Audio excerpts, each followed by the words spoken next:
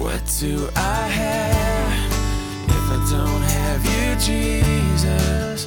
What in this life could mean anymore? You are my rock, you are my glory, you are the lifter of my head. Hi, and welcome to the Rocks Podcast. The Gospel according to Matthew was written by a former tax collector who was transformed by the power of Christ. Instead of keeping records for Rome, now he would keep records for God, carefully recording all that Jesus said and did. Matthew references more than 60 Old Testament prophecies, proving Jesus is indeed the promised Messiah. Jesus really is who he claimed to be, our Savior and soon returning King. Now let's join Pastor Ross with our verse-by-verse study through the Gospel of Matthew. We are headed to a brand new book for study. I did not announce it to you guys. I think only the second service really got the official announcement of where we're headed. Now that we're finished with our verse-by-verse study through the awesome epistle to the Romans, it's time to pick up another verse-by-verse study here in the New Testament. Let's ask the Lord for his blessing.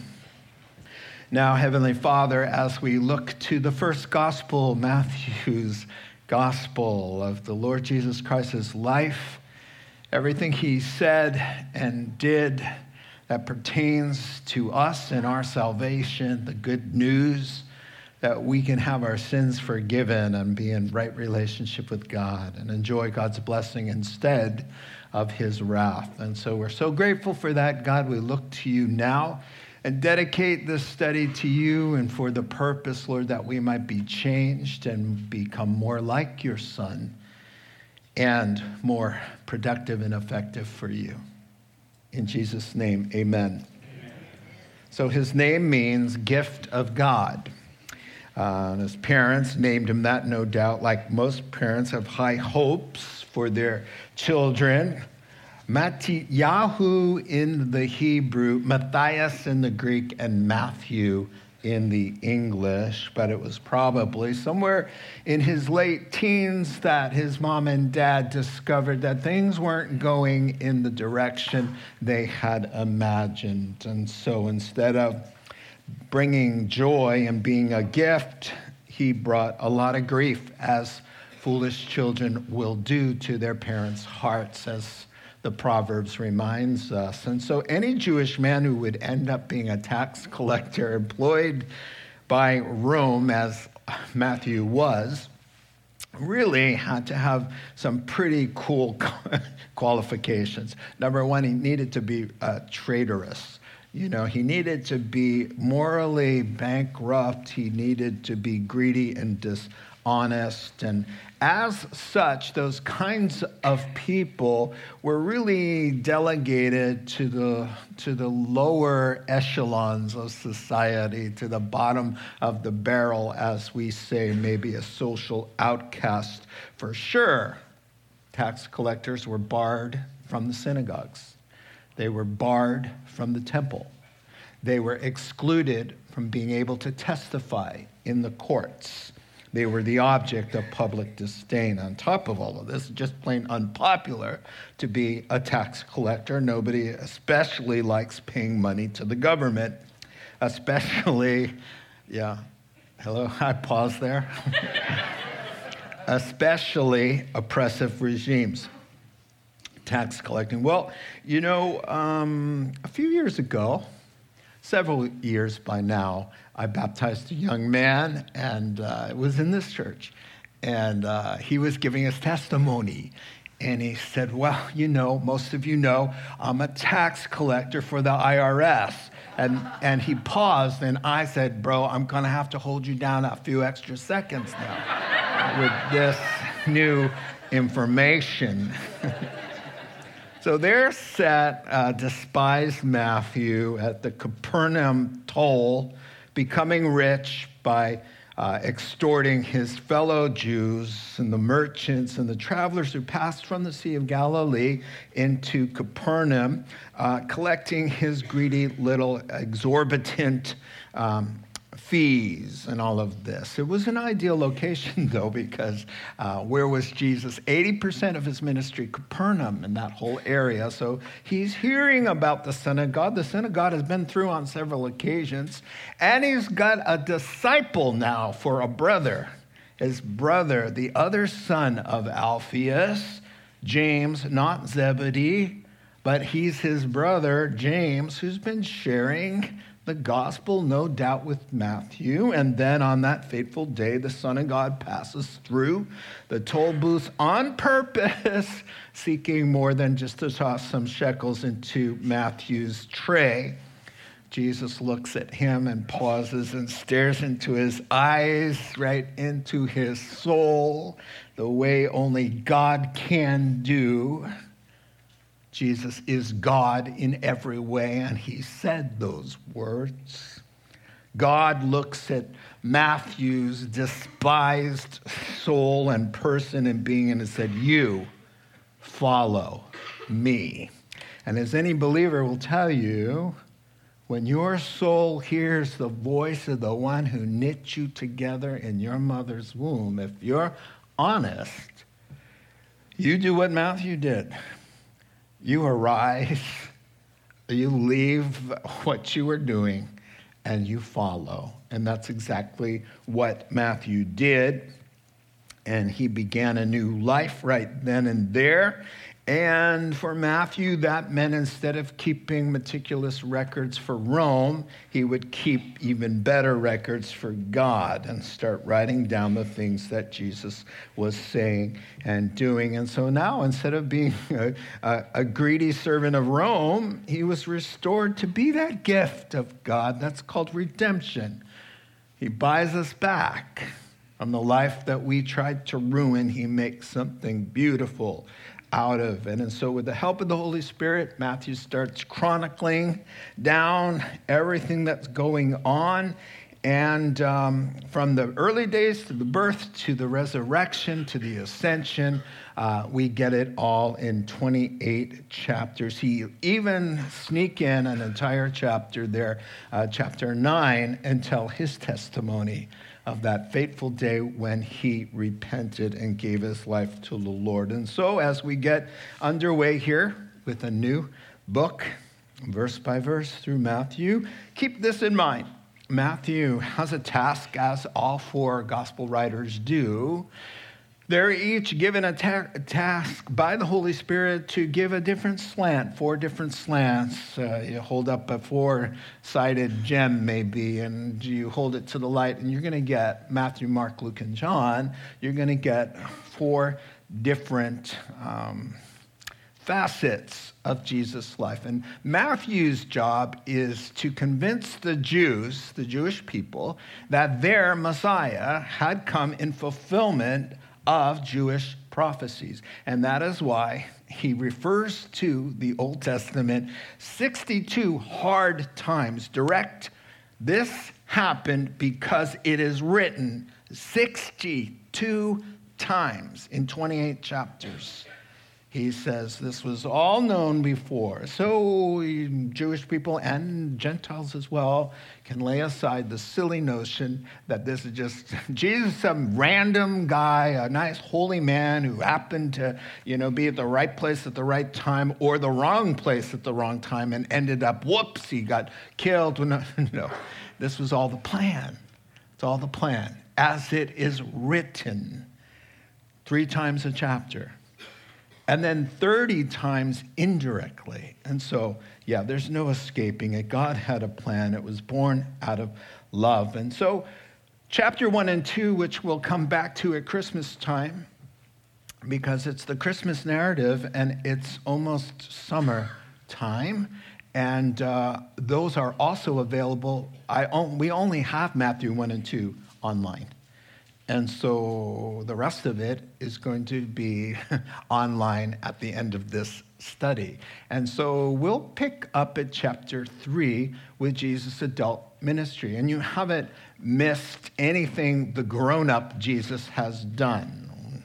Matthews 1 and 2, of course, the birth narrative with all of the details, the Magi, the escape to Egypt, Herod's murderous rage, and all of this will make a perfect study for Advent Sunday in December. We'll go back to Matthew 1 and 2, Lord willing. So here it is, how it all got started. We begin here in the desert with John the Baptist, who God sent in to prepare the way. Matthew chapter 3, verses 1 through 12. In those days when Jesus, the Messiah, was alive and well, and in Nazareth,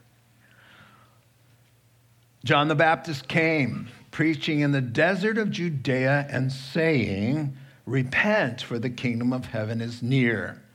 This is the one, Matthew's telling you right here, hey, by the way, this is the man who was spoken of through the prophet Isaiah. In Isaiah chapter 40 and verse 3, Matthew's telling you this is the voice, a voice of one calling in the desert, prepare the way for the Lord, make straight paths for him.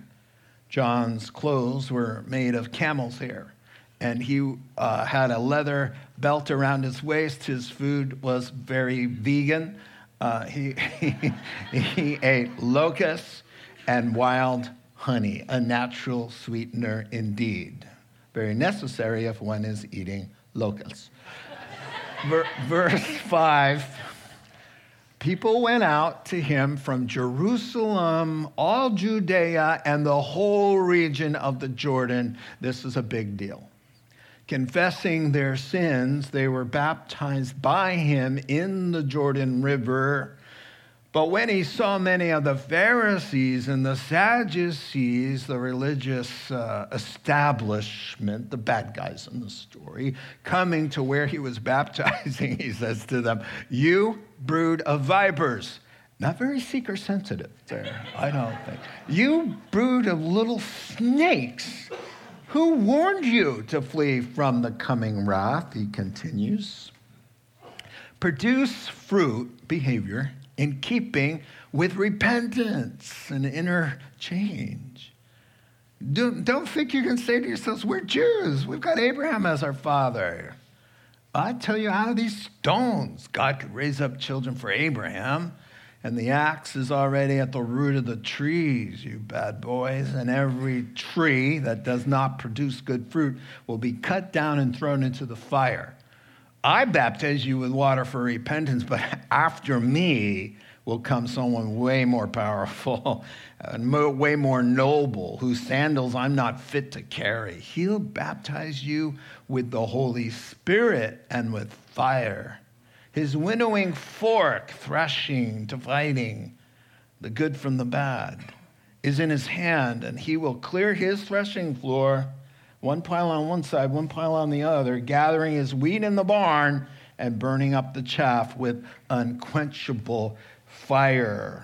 Thank you, Spencer. We will soon begin our trek through these 3 paragraphs, but for now, we'll wait until we begin with verses 1 through 6. You can leave them up there as we get settled. That's good. So it had been prophetically some 400 years of silence. God was waiting for what the Bible calls the fullness of time. He was preparing the roads and the Pax Romana, the Roman peace. Everything had to be just right for the appearance of God's Son. And Malachi would give the Jewish people a heads up. The prophet there closes out the last word of the Old Testament to say, just so you know, when it's time for the Lord to come into his temple to appear, Elijah will come first. And so they had known through the heads up, through the prophet Malachi and Isaiah, who said, hey, when the Lord is going to restore things and appear, there'll be a voice in the wilderness calling. You will hear God's voice in the desert places. So between Malachi and Isaiah and other prophets, Israel knew exactly what to look for. I mean, because that's born out of God's heart. He doesn't want anybody to miss it, right? That's why he sends a star over the place of the Messiah's birth. He doesn't want one person to perish, but for everyone to come to eternal life. And so in those days, that's what it says there. In those days, you're looking at it, verse 1. John the Baptist came into the middle of nowhere, and boom, crowds came out with excitement because they recognized it. They knew he's kind of like Elijah. He looks like Elijah. He's got the Elijah style to him. He's dressed like Elijah, And there's the voice. Isaiah said there'll be a voice. Where? In the wilderness. So they knew. That's why people came from all those places there. And so verses 1 through 12 introduces us to this fascinating character, and it's so crucial. The word repentance, man. If you miss the message and meaning of John the Baptist, at worst, you will not be in the kingdom of heaven, because the kingdom of heaven is associated with the word, always repentance. It's Jesus' first words, the same words as John. If you want to be in the kingdom of heaven, there'll have to be a change. That's what the word means. And the other way it's such a beautiful thing for believers is because our sinful nature survives conversion. And so our default mechanism when we're not steering the wheel and filled with the Holy Spirit, the second you pause with that effort, the heart goes back to default. Rebel. Me, myself, and I. Sinful gratification of our own desires. And so repentance that gets us into the kingdom keeps us daily on the straight and narrow path that leads to life and blessing. Repentance is a treasure. Repentance, we turn away from disaster, turn toward God and blessing. Oh, so thankful for this gift that his kindness leads us not just the first time, but every day after. Course corrections here and there. Every single one of us has something to repent for this morning. Amen? 3 points here. What you're looking at, verses 1 through 6, God's message. What's coming up is God's warning. And then thirdly, God's remedy. So let's follow the crowd here. We've already kind of gotten started with this repent stuff. So what does he say? The Baptist is saying what God has promised to do is about to happen. And this is astounding. Therefore, you must make some changes, right? Changes in order, because the kingdom of heaven is near, close at hand, or you can have it as open for business. And now, what was astounding to the Jewish understanding and why they would trek out into the middle of nowhere is because those Jews knew that the kingdom of heaven had been closed. Of course it's been closed. Adam and Eve got kicked out because of their sin. They were kicked out and removed and barred from entering the kingdom of heaven, the paradise of God. They were excluded. They were on the outside, and everyone born of them was born on the outside. Heaven's gates were closed. And John is saying, oh, by the way, heaven's gates are here, and they're ready to open. After all of these years, from the dawn of creation, the king and his kingdom, once closed to the entire Old Testament people, yes, they were blessed, but they were close to heaven. They did not go to the Christian New Testament heaven because it was closed. When they died, Abraham, Isaac, and Jacob, when the prophets died, when Noah died, blessed as they were in this life with their future promises, they didn't enter the presence of the Lord. They descended, Luke chapter 16, into a place called Sheol. Yes, described by Christ on the day he died and was dying. In his dying breath, he called it paradise, a very nice place indeed, but not the presence of heaven, surrounded by God, because sins had not been paid for. So John's saying, hey, listen, the gates that were locked shut because of the sin of our parents And death came to men and spread to everyone because all had sinned and shut themselves out of the kingdom of heaven. The King and his plan to restore us to paradise lost is near. Therefore, there are going to need to be some changes, because if you're entering a kingdom, you're implying there's a king, and you're going to have to submit to this king. You'll have to repent. Better sense of this is you will have to be changed.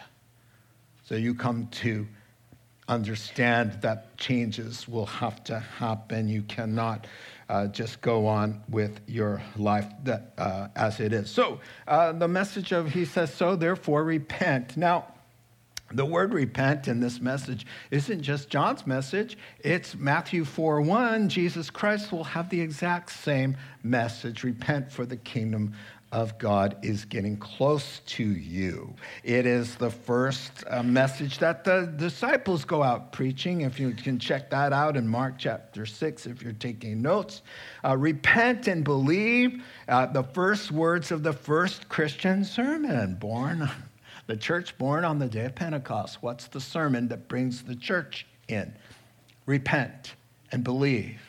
Get up and be baptized and wash your sins away. But the first word to the church, the first word from John the Baptist, the first word from Jesus, the first word from the disciples, the first word that Paul describes his ministry as in Acts chapter 20 is repent.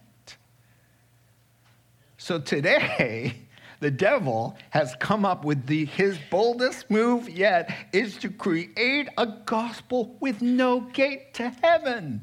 Because, you're going to get all the good news except the way to get in. And so we removed the part that, do you still say repent? Oh, what an ingenious, diabolical, wicked thing to do is to get Christians to take the escape route out of the plan. Pull the escape. The fire, take away the fire escape. And let the building catch on fire with all the good news that you want to give except the way to safety. And so a lot of Christians have bought into it. You just come in. There's no need for change. God loves you this way. Love, love, love. You're good, good, good. Grace, grace, grace. Live any way you want. He's cool with it. Jesus thinks we need to change in order to get in the kingdom or be changed, as I've been saying. The word metanoeo means to change your mind, and it really has come to mean a change of mind that produces a change of behavior. A change of mind that doesn't produce a change of behavior is not biblical repentance. And so James underscores that when he says faith. And faith and repentance is sort of the same coin, two different faces, right? Because you won't repent unless you believe. And if you believe, you must change. You will change. So those words kind of describe how we come to Christ. And so if you want a perfect picture of repentance, Matthew will record it in chapter 21. I believe I have those verses for you. Here's what Jesus thinks repentance should look like. What do you think? He says, there was this man, he had 2 boys. He went to the first and said, son, go work for me in the vineyard today. And he says, no, I don't feel like it, Dad. I'm not going to do it. But later, he changed his mind, the word to repent, and went. Then the father went to the other son and said the same thing. He answered, yeah, sure, no problem. I'm on it, Dad. But he didn't go. So which of the 2 did what his father wanted? They said the first one did, because he changed his mind and did it, right? Jesus said to them, this reminds me of something, guys. Truly, I tell you that the tax collectors like Matthew and the prostitutes like Mary Magdalene are entering the kingdom before you religious guys. Because for John, here it is, there's John. For John came to you to show you the way to get right with God. That's what that word means.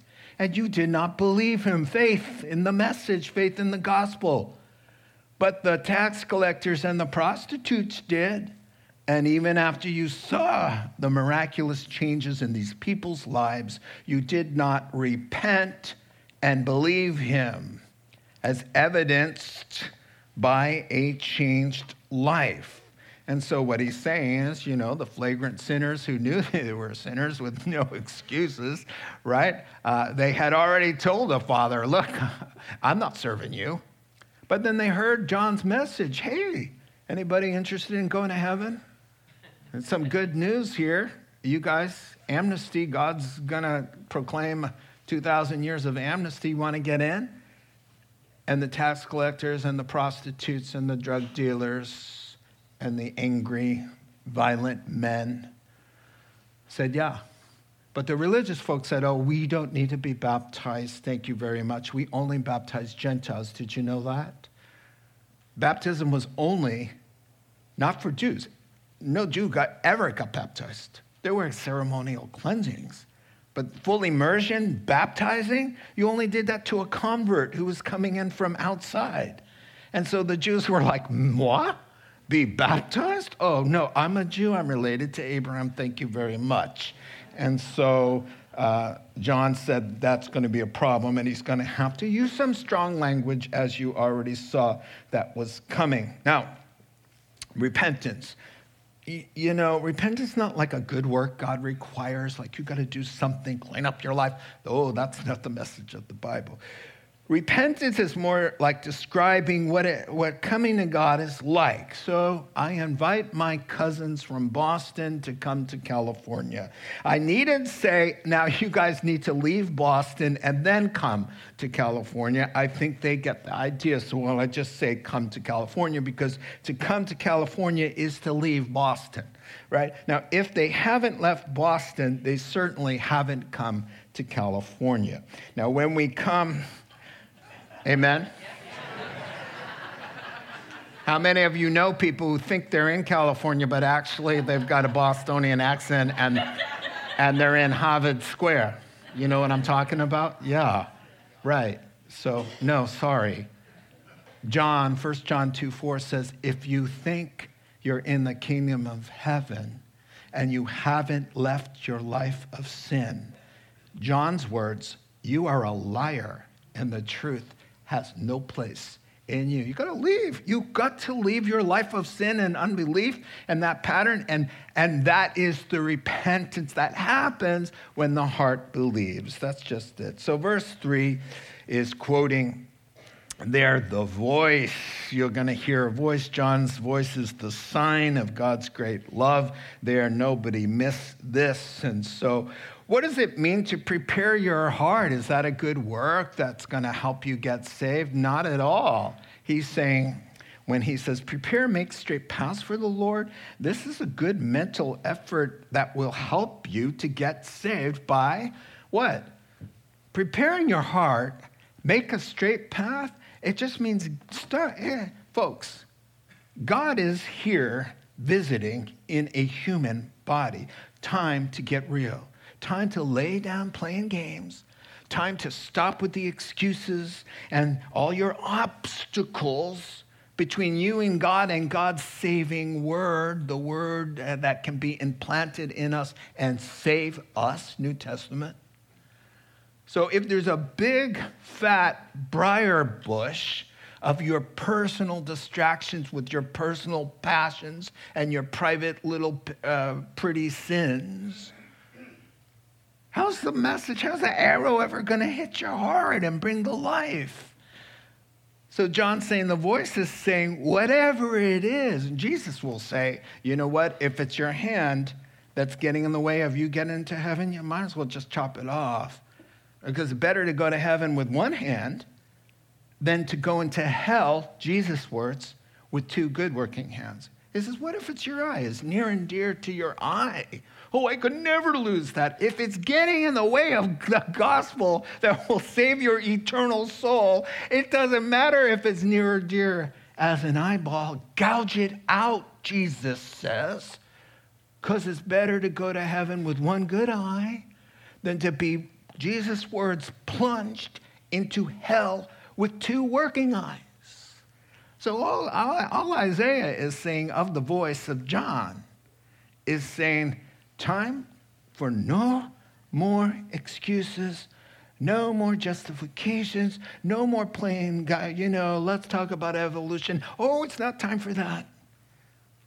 It's time to lay it all down so the message can hit the bullseye. It can germinate into life everlasting. And John's sign here, don't miss this. He's going to look like Elijah. 2 Kings 1:8. You can't miss that. The clothing, the camel hair. It's not camel hair like you would get at Nordstrom's. This is like rustic camel hair, where you look more like a camel than anything else, right? And so Malachi's last words, and here's what's so interesting here. Listen to this. That the disciples ask in Matthew 17, Jesus, doesn't it say somewhere that Elijah's going to come before the Lord? And Jesus says, yeah, there'll be 2 of those, because there are 2 comings. So he says, if you will, John the Baptist symbolically was the first coming John the Baptist. But he does say in Matthew 17, oh yeah, and there'll be another one. Elijah will come and restore all things. What? And there are 2 witnesses in Revelation chapter 11. The law and the prophets come back to life to the Jewish people. Because it's the time of Jacob's trouble. The Great Tribulation is all about Israel. So God allows the law and the prophets, Moses and Elijah, to do the same plagues that there are associated with the calling down of fire, the waters turning to blood. They're the ones, the scholars say, that get empowered to give the Antichrist a little run for his money. The Bible says that the Antichrist will kill them, and they will lay in the streets for 3.5 days, and then the breath of God comes in and raises them up, and then raises them in front of all those CNN cameras. And they go up with a shout. And yet, it says men didn't change. Repenting men would not repent. And so repent not only is the first word in the Old Testament and New Testament, repenting is the last word that says, and still. God's love and heart was saying, hey, come on. And they said, no, we will not change. We will stay on track. So we need to continue on here. Many people came out to see him because they were hungry for the voice of God.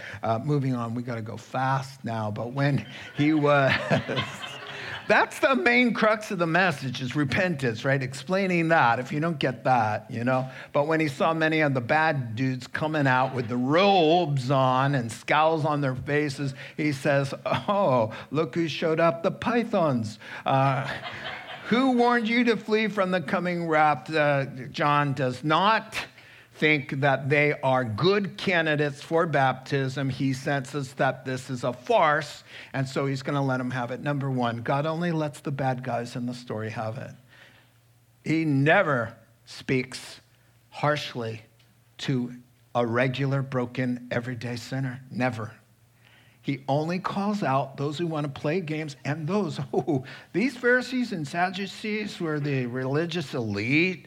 They made up something called the Sanhedrin, which was the Jewish Supreme Court. There were 70 of them, but 6,000 Pharisees in the country. And the Pharisees made life miserable for any believer by making all kinds of rules and regulations and burdening people. The Sadducees were just corrupt men from the aristocracy, and they were liberal and didn't know their Bible. The Pharisees at least knew their Bible, but they were very, very twisted in their thinking, and they had no room in their hearts, most of them, for this message. So they show up there, and John gives them a well-deserved slap in the face, because there's nothing worse than they represented God.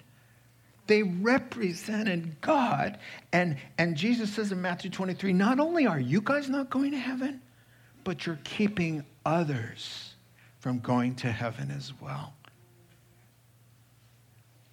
So, I think it's loving to take out some smelling salts to a bad guy and let him have it because, nothing else has worked, right? And so he says, snakes, did you guys finally figure it out? Who suggested to you that you might want to step out of the way of the lightning bolt headed your direction, called the wrath of God?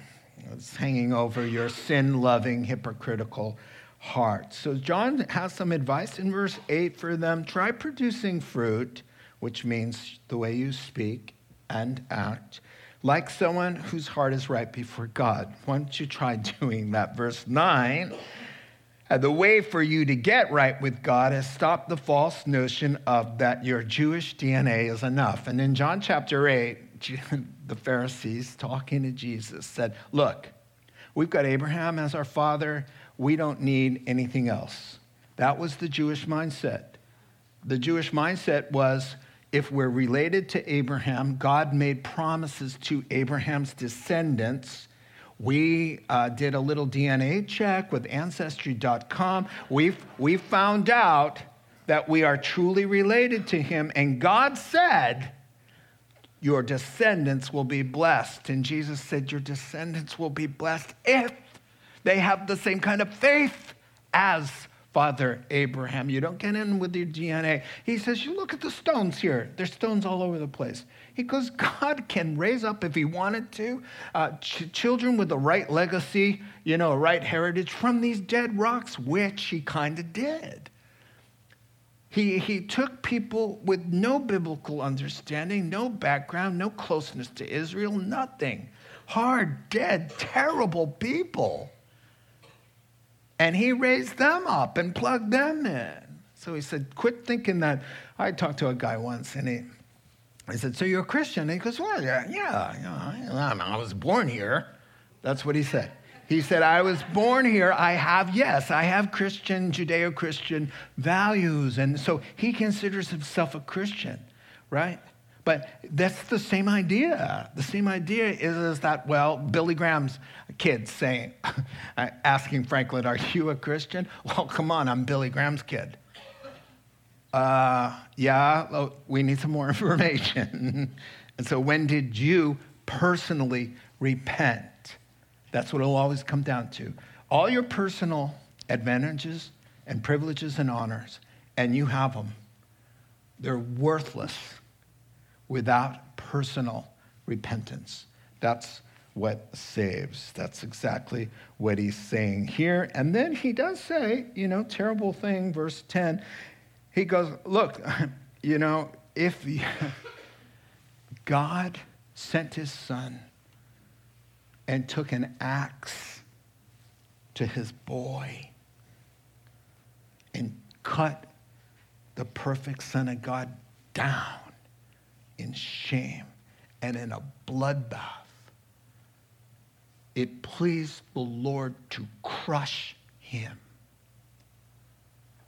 And if you, Pharisees, knowing that, are going to snub God's gracious invitation, then the axe is wielded again, because justice must be paid.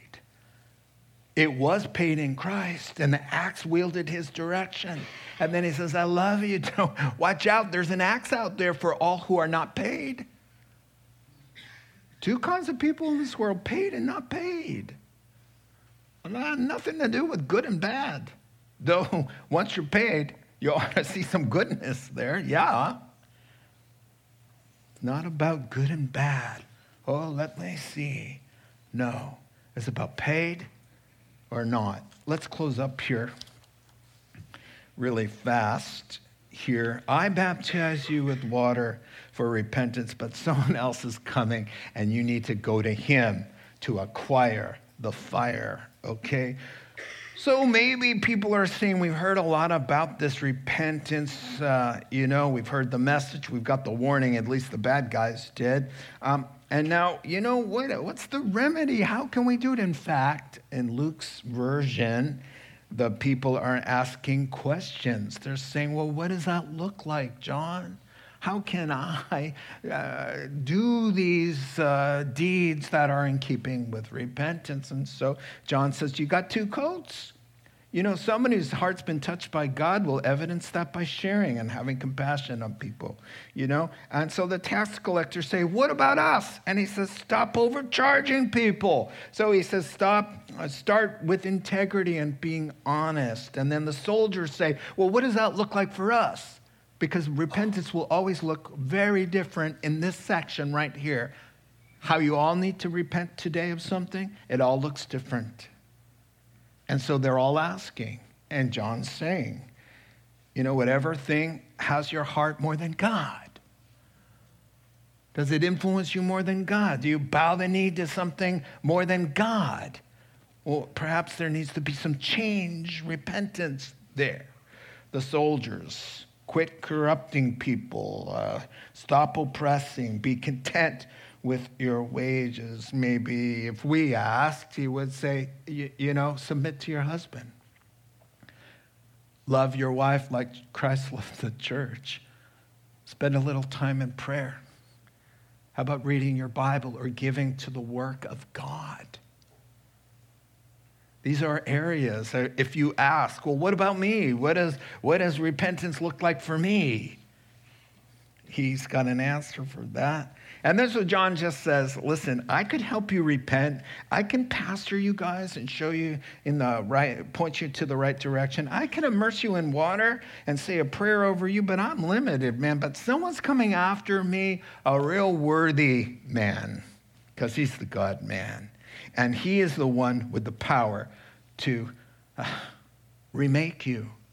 John isn't saying, you need to come up with some self-reformation. He's saying you need to be transformed, and the way you get transformed into a new person is to come to Christ. And he will not just dunk you in water like me. He's saying, I can just, I'm like, I hope something going on in the heart, because if not, you just got a bath, but it's not going to help you, right? But the one that I point you to, and if you go to him, you won't be asking, how is this possible? Before I was a Christian, I told a guy on the street with a tract, handed me a gospel tract, and he's telling me about the Lord. And I said, I'm starting to believe there is a God because of what I'm seeing around me, my father, blah, blah, blah, blah.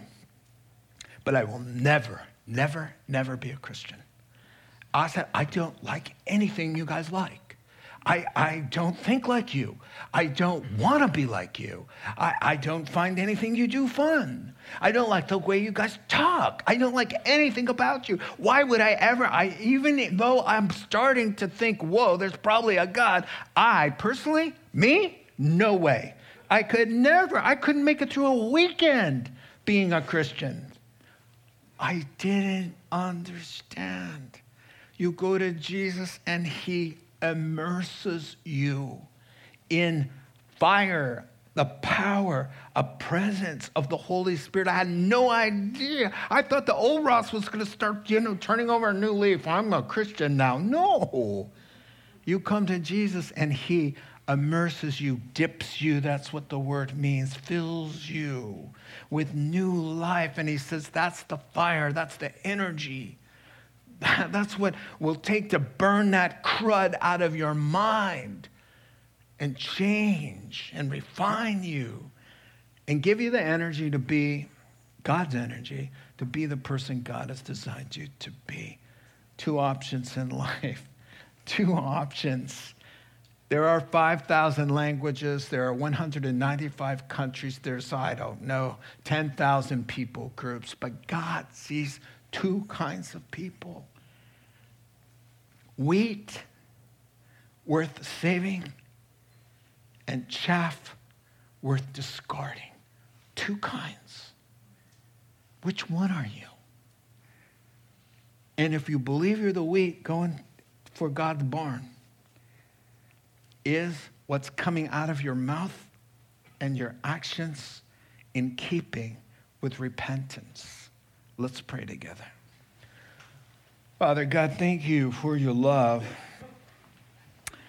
Thank you for making it easy. God, it's just serious business, being near the kingdom of God and God himself, the King.